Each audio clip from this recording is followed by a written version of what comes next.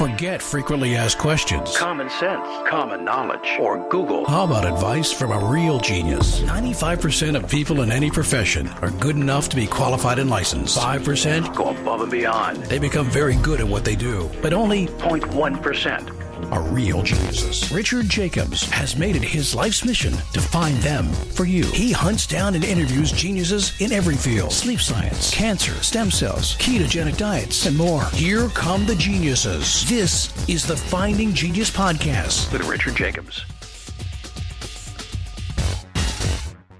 Hello, this is Richard Jacobs with the Finding Genius Podcast. I have Professor Stefan Schreiber.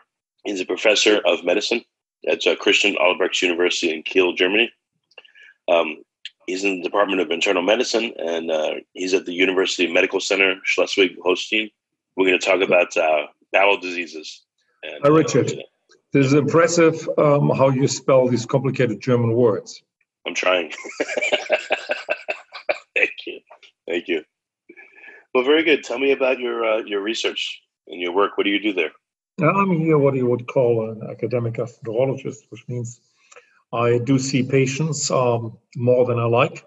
So I see patients for the entire field of gastroenterology, although my personal hobby is very clearly inflammatory bowel disease. And then on the other hand, I do have the chance to do quite some research, mainly in the molecular etiology and the biomarkers of inflammatory bowel disease. And so I think we are running big cohort studies for both discovery and also for implementing new therapies. We have been part of many of the phase 2, 1, 2, and 3 trials of newer agents, and also created some ideas on our own that now go clinical. So what are the major inflammatory bowel diseases? Basically two that comprise most of the phenotypes, ulcerative colitis and Crohn's disease. And you can enlarge that group by adding lymphocytic colitis and microscopic colitis into that, and collagenous colitis. Maybe also you can further enhance that space by saying that the inflammatory forms of irritable bowel syndrome should be also a kind of inflammatory bowel disease. I think most people talk about Crohn's disease and ulcerative colitis as two main phenotypes, and that's what I think is the usual clinical wisdom. So you're looking for biomarkers that would say that someone has it or is going to get it in the next few years? I think that's the holy grail, to find out who's about to get it. So we have done molecular etiology studies at large with 10,000s of patients in big collaborations. And I think inflammatory bowel disease, Crohn's disease namely, but both diseases actually have played out great. They were paradigm examples for the human genetics work in complex diseases, showing really can annotate early or etiology factors, genetic variants that lend risk to individuals to develop the disease. But then if you break that down to the individual and go and leave the cohort, then these effects are small. They may be highly significant, but the odds ratio, if they approach 2, is already much. And you cannot do much with an odds ratio of 2 for something you eventually may get into your life. And if you break it then down to the terms of specificity and sensitivity, then you also find that the specificity of the findings is not great. So if you look at the overall distributions of inflammatory bowel disease-related variants, you find that probably 30% of the population carries quite some of them, but only 0.5%, that's a lifetime prevalence, will get inflammatory bowel disease. So having the variant or not doesn't tell you much. So you need other things, and we are about to look for them, functional things. We look into families where the children develop inflammatory bowel disease, a much higher likelihood. We take blood from them, we take molecular samples, and hope that we'll find enough patients traveling from health into manifestation to allow us to do something earlier, find an earlier functional genomic marker. But that's not there yet. But I think the disease etiology research has been not useless. It has changed our view from inflammatory bowel disease being an autoimmune problem into one that this disease is a rather defensive problem, and that the microbiome plays a big role, because many indeed of the etiology factors have nothing to do with autoimmunity. They have to do with barrier keeping. So that has changed our view, that changes medication development. And in another 10 years, it will lead to a different generation of medications also out there for IBD. So when we're talking about biomarkers, in the very beginning, I said, if we can figure this out before the person gets IBD, like you said, that would be the holy grail for Crohn's. But what do people feel like clinically before they get these conditions? And, how would you ever, do people go to the doctor and say, oh, my stomach's starting to hurt me all the time? Or like what happens that would tell you that they're headed for trouble clinically? What would the patient experience? It's not unusual that patients tell you about symptoms and trouble they have years before they have a manifestation. And the reason why I say that is because manifestation is obviously determined by diagnostic criteria. So I must have a finding, for example, endoscopy or a biopsy. And I would say, I recall I had a number of patients who have come to me and I did repeat colonoscopies on them, found nothing, and then suddenly, like it would be always there's a typical ulcer of Crohn's disease. And I say, patient had for 3-4 years symptoms and kept on coming, kept on being endoscoped. And 3-4 years later, third endoscopy, suddenly there is the macromorphologic damage, the ulcer. And the disease process obviously had started earlier. We couldn't detect it. The symptoms were already there. Patients also very often tell that in their families, there has been bowel symptoms, probably undiagnosed IBD. So we question them about their mothers, fathers, brothers, sisters. They tell you very often, oh, they have IBD, but my sister also never been diagnosed, but she also has always trouble. And my mother, I never know what was diagnosed, probably at that time wasn't diagnosed. She's now dead, but she also had a lot of trouble with the bowel. So I think symptoms shouldn't be underestimated. The idea that there's just a pure delay by insufficient diagnostic procedures is not true. It is because our diagnostic criteria are probably sometimes not right. We don't have anything better. So is there any clear indication yet of what biomarkers are showing that someone has IBD or Crohn's, or that is headed towards it? When you say biomarkers, is it blood, stool, or is it microbiome? Yeah. Everybody hopes it could be microbiome, but again, there is not the smoking gun change. Blood, I think, has disappointed earlier. So I think the idea of predicting who has inflammatory bowel disease is now driven by big family inception cohorts, where the children of patients or the first degree relatives of patients have a 30 to 40-fold risk above the normal population risk to develop IBD within a time of 10, 15 years. And these are long-term projects in which these patients undergo regular blood and stool sampling. And we all hope that with today's genomic and proteomic techniques, we find these early changes, but they haven't been defined yet. Has it been defined at all? I mean, what has been? There's some work on military recruitees where young men have been examined, obviously being healthy when they went to army. And later, there have been, again, the ones have been picked who 5-10 years later had inflammatory bowel disease. And then you have these serum samples back, obviously, from the recruitment period when they supposedly were healthy. That has been on Israel, has been repeated in the US.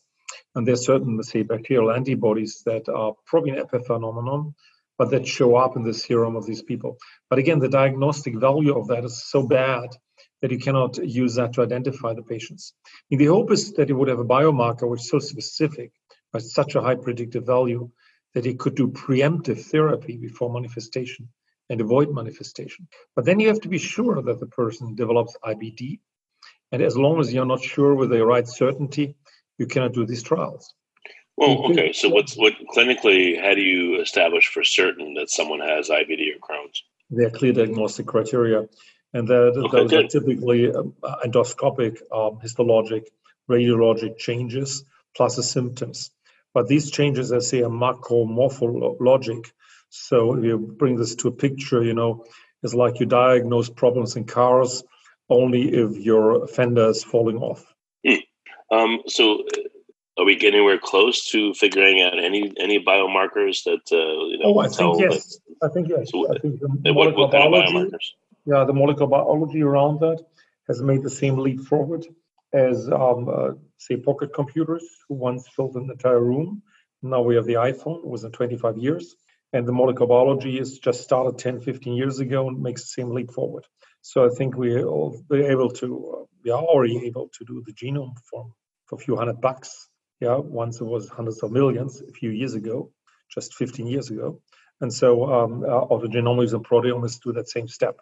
So yes, I am completely confident we're able to see these early markers of disease development in many diseases years ahead of the disease.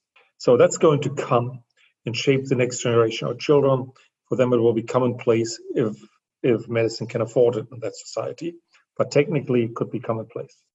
I think what's now the game for the here and now in inflammatory bowel disease, we have a number of therapies that go deep into disease pathophysiology, so-called biologics and targeted therapies. But these therapies don't deliver the cure. They deliver maybe in 10, 20% of patients thorough benefit of disease control, but many others just disease improvement. And I think being able to tell earlier which therapy is best, be able to guide jumping to the next therapy, that's, I think, something where the biomarkers will deliver much earlier. So how early do you think would be important for someone to discover that they're headed in the direction of IBD or Crohn's? And can we tell clinically from the first onset of any symptoms, how long is it until they have full-blown, Crohn's or IBD? Oh, it typically takes between 1 and 2 years between the first onset of symptoms and the diagnosis. There's good data out on that average. And for the reason I said, it's difficult to shrink that. But as I said, the biggest problem is to start a therapy, and patients hang on a therapy that is not fully functional for them for years without being switched to the next one. And biomarkers to guide that process of switching, those are, I think, much clearer, much nearer than the predictive marker of disease onset. Okay. So you said someone will have symptoms for, a year or more? Yep. Sometimes years? Yep. And they'll just pass them off as, I shouldn't eat people that. Have diarrhea, lots of IBS people, irritable bowel syndrome, lots of other reasons. So I think just having symptoms that are so generic as the ones in inflammatory bowel disease doesn't give you the chance to diagnose. You need more than that. At what point do you expect, if you're successful in finding a biomarker, how far ahead of time do you think you'll be able to help someone figure out if they have a problem? Oh, ideally at birth, but probably it would be good if you could tell 3 to 5 years ahead of time what happens there. Do you think, what role does diet play in this, or do you think it's genetic? I think it's genetic, all about the risk profile, but the risk profile is carried by many people. And I think there could be even more IBD if you look at risk profiles. But something must have happened in the environment conditions, because obviously there wasn't hardly any disease before 1950. And then it came on and obviously multiplicated more or less in the Western countries. And now it's coming on in China and the Asian countries. So I think for me, it looks like it's lifestyle change. Now, what makes out our lifestyle the biggest impact is probably diet. And that something must have happened to diet. You can tell by the fact that in the 70s and 80s, you remember the campaigns about people dying from hunger. Obviously, now the world is much more densely populated. At that time, it was 2 billion people. Now we have 7 or 8. And still, we can obviously feed all of them if we can distribute it. So our production for food has increased tremendously. But we must have done something to the food that we can produce so much. Now you can make a big list of changes in the food and obviously find many, many smoking guns that could have contributed to this effect. But who knows what it is, because it's not easy to prove an etiology for such a change. People say, for example, could it be that there is the cleanliness of food that gives us trouble? Maybe in earlier days, the food was not as well preserved. We didn't have enough because much more was destroyed. And even the one which we were eating had more microbiome on it. Today, the food is ultra clean. So maybe that's a problem. Who knows? Could be.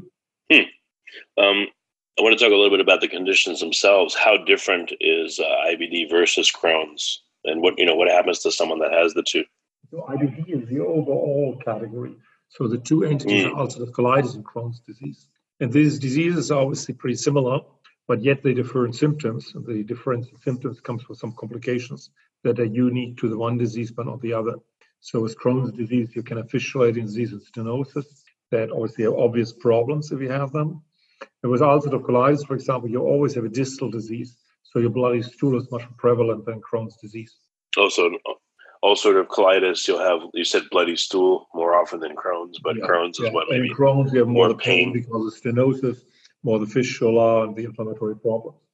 If you like this podcast, please click the link in the description to subscribe and review us on iTunes. Stenosis meaning what? Narrowing of the the colon? bowel can't pass the content anymore. that can go to the point when you die from bowel occlusion. Jesus. Right. So ulcerative colitis and then Crohn's, are there any other major predominant intestinal diseases like these, or are these really the two big ones? These are the two big ones in the group of inflammatory bowel disease. It's 95, 99%. If you have one, do you tend to get the other? Ulcerative colitis, does it lead to Crohn's? That's an interesting question, which can be debated probably on a philosophical level. Now, these are two different diseases, obviously. People do a lot of work to determine whether the patient is the one or the other. On the other hand, you see phenotypes changing.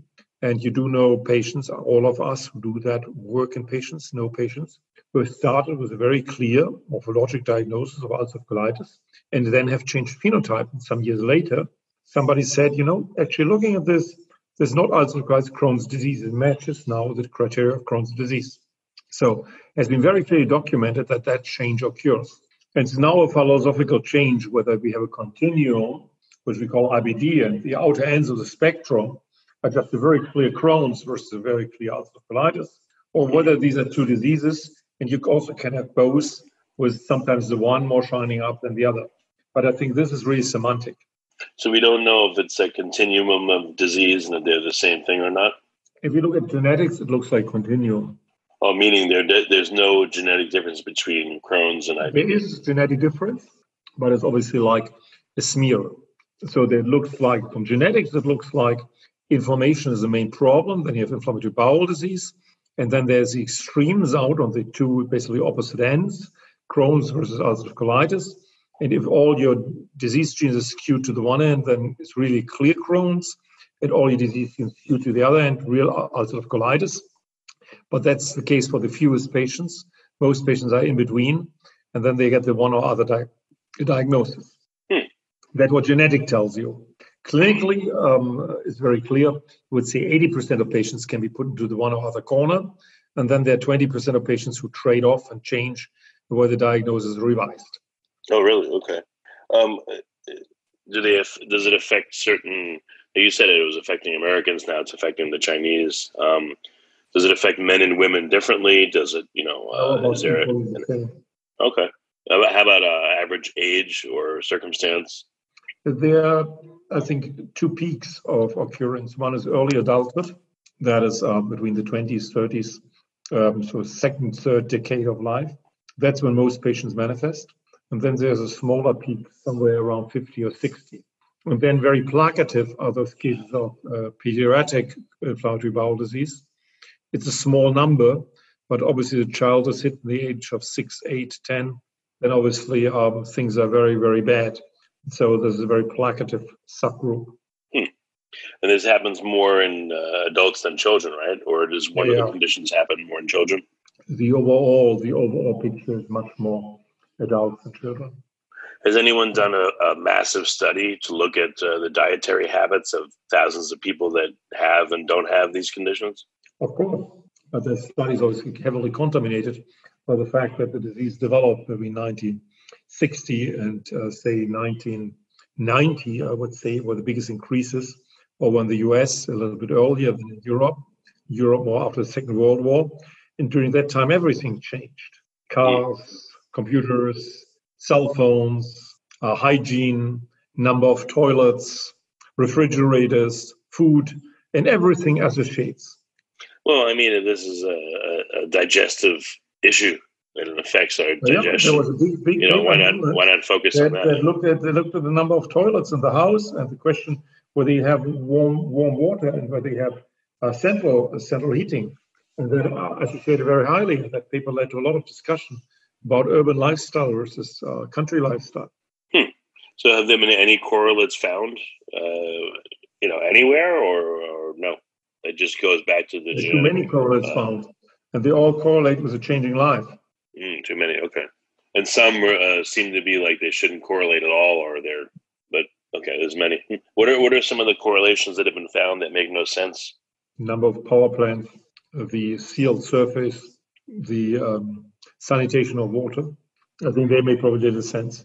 But again, these are all associations that have been described, and they all come together in a world that has heavily changed over the last 5 decades. Is there anything interesting that would come from China? How has it changed, and when did these conditions start their onset in China? Probably 10, 15 years ago. And China would be a fantastic laboratory to obviously look at the effect of single civilization factors. But the problem is you need a strong epidemiologic interest for that. And I think that's not built up in China. So that chance probably is largely missed. So it would be a unique opportunity to study it, but there's not the interest there. Yeah, what percentage of a central place like China with a monolithic, non-democratic regimen? Right. You could easily say, I take Outer Mongolia that prevent them from modern life. And I take Beijing and I bring modern life. And I do experiment about lifestyle and modern diseases, not just Crohn's disease, also all the other civilization diseases, including MS and whatever. But I don't think it's done. And also there's no descriptive epidemiology in China. So they're not very good in describing things. Really? Why? What do they do instead? They don't finance that. I mean, it's all a question about grant financing. Oh, okay. Interesting. Very strange. If you do epidemiology, you have to take big bucks into your hands. Yeah. What's the potential burden on China, do you think? If it's the same as the U.S. and there's the same incidence of these conditions, what percentage of the population do you think may be affected? Probably less than the U.S. Or the numbers which I speculated about, 2 million UC patients, ulcerative colitis patients in China by 2030. If you look at 1 billion people, 2 million means just a lifetime prevalence of 0.2%. So that will be the US numbers. Even if it's just half of that, it's still 1 million patients in UC. So with these countries being so densely inhabited, so many people in there, obviously the impact will be huge, even if it will be not approaching the same level as in the West. But many things point to the same level as in the West. The Chinese have also now got NASH, they've got hypertension, they've got obesity, they adopt everything we have. Really? Across all these conditions, I'm sure everyone's looking for a correlation. Is there any of them that you think that China will be willing to, study themselves or partner on, or are they just kind of a closed society and there's no help from them? I think the Chinese do their own thing. Yeah. That's too bad. So these are nice things in a worldwide effort. Obviously, things would run smoother, but I don't think that things are set that way. There's too much money in health, and there's too much need in health that big countries partner this way. And we shouldn't underestimate also the strength of the Chinese in developing own medications and their own pharma industry. So they think they're on the road to also keep up in that place. The moment they make already the best computers, I think in a decade or two, they also will make a significant part of pharma. So, you've been working on these conditions for quite a while. Where do you think that the answer is going to come from? Just all of a sudden we're going to be able to find a medication that's going to work, or where do you think the breakthrough in understanding is going to be? I would think particular value will have those studies that are longitudinal, take the breadth of 10, 20 years, looking at children, looking at the onset of IBD, accompanying people from health into manifestation, family studies, finding good ways to start early with therapy at a moment when the disease by today's standards wouldn't have been diagnosed. That's, I think, one of the avenues I think is particularly largely likely to be successful. And then I think the chance, obviously, of human fantasy to invent things is also large. Much of the progress in medicine has been not on a linear stream. People just tried something and oops, it worked just because they had the chance, they had the invention, they just tried it and it worked. And I wouldn't be surprised, that's also happening here. It's a question of investment as well. I think you would invest the same money people have invested for the race to the moon. They could have also had a race to eradicate IBD or eradicate cancer.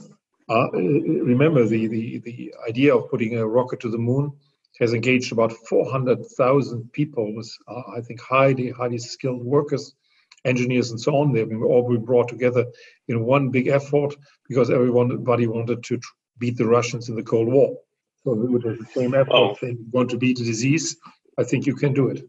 What's even more problematic, though, is look with cancer. They spend going billions to the moon and billions. Certainly was more problematic at the time when you didn't have a pocket calculator than killing cancer today. Yeah, and yet it still hasn't happened. And then, same thing with Alzheimer's and neurodegenerative diseases. You can make the list. You can make the list. And the question is, where's inflammatory bowel disease on that list? I don't think it's the top, but I don't think it's the bottom either. I think there's a tremendous suffering in the disease. There are some disease conditions that are worse, for example, multiple sclerosis, and then there are also some that are much less. So I think if you look at society investment, it should come somewhere in the upper third of the list. Well, very good. What do you think is going to be possible in the near term with these two conditions? Any breakthroughs coming, or is it just slow, steady understanding and progress? I think the advent of molecular biology in the pharmaceutical industry has spurred the ability to develop new targeted medications, namely biologics, but also small molecules. And these find now their entry into clinical trials. So it's an enormous number of clinical trials coming in these conditions. And then there's a second interest, there's a microbiome interest. If you want to understand the microbiome, you need a good disease to play with. And again, inflammatory bowel disease is a good disease because you can look at the mucosa and see your success. Is there less inflammation than before? And so I think these two movements come together, and I think they could indeed bring a benefit to inflammatory bowel disease more than other diseases, because it could become a lead example to show a proof of concept for some interventions. And so I think we see at the moment a lot of trials going on in late stages, and I will be confident that this brings us a big leap forward in the ability to treat disease. Probably the same way as psoriasis. Nobody would have thought that there are suddenly biologics out of psoriasis that blow out the disease in 90% of patients. It's an inflammatory skin disease. It's as polygenic, it's as colorful as IBD. And then there's an agent that stops it in 90%. Needs to be given continuously, but stops it. So one day of the future, not too far away, we'll see that agent also coming for IBD. Yeah, hopefully so. Well, very good. The disease dies down. Stomach, last thought to that. Stomach ulcer is a good one, yeah? When I was young, in my early days of training, stomach ulcer was a very bad condition, and people got had to undergo crippling operations. Little rods, resections, stomach resection, two-third resection, whatever, dumping syndromes after extensive intestinal resections. And there was a recurring ulcer disease, really, with perforations, or stenosis, the whole show of destroying people. And then somebody invented Helicobacter pylori. A bug could be killed. And today we still have some acid problems in the stomach, yes, but it's a mere reflection, nothing anymore like we had this time. Well, hopefully the same happens for these conditions, Okay. One quick, what's the average age at which people, start to experience problems and have full-blown issues? I think most people in the second and third decade of life. Oh, 20s or 30s? The 20s, 30s is typical age to develop that disease. And problems, of course, if you look deep into the heart of patients and you ask them, then they will tell you, I had some problem like 10, 15 years ago. But maybe if you get such a disease, you remember your problems. I would say typically more intense problems precede the development of disease by a year or two before it's diagnosed. Okay, makes sense. Well, very good. Stefan, what's the best way for people to find out more about your work? Look at our homepage at the University of Kiel and search for us. We have several also patient-oriented pages for lay people. You can join our studies. You can donate your blood. You can push the effort we do. And obviously, we are part of a big group here called an excellence cluster in inflammation. So we have received a lot of money from the government to understand also IBD as a systems disease. Indeed, we think that inflammation is a general phenomenon, and you fall too short if you just look at the gut or the skin or the joints. You have to look at the entirety of inflammatory problems and bring these diseases together under one umbrella. That's what we do in research and clinical. You can look at that at the Excellence Cluster Precision Medicine and Inflammation, PMI. Their webpage is out. And obviously, you can help us push forward. Okay, very good. Well, Stefan, thank you for coming on the podcast. I appreciate it. Sure. Success to you, and thanks for having me. Bye-bye. If you like this podcast, please click the link in the description to subscribe and review us on iTunes. You've been listening to the Finding Genius podcast with Richard Jacobs. If you like what you hear, be sure to review and subscribe to the Finding Genius podcast on iTunes or wherever you listen to podcasts. And want to be smarter than everybody else? Become a premium member at findinggeniuspodcast.com. This podcast is for information only. No advice of any kind is being given. Any action you take or don't take as a result of listening is your sole responsibility. Consult professionals when advice is needed.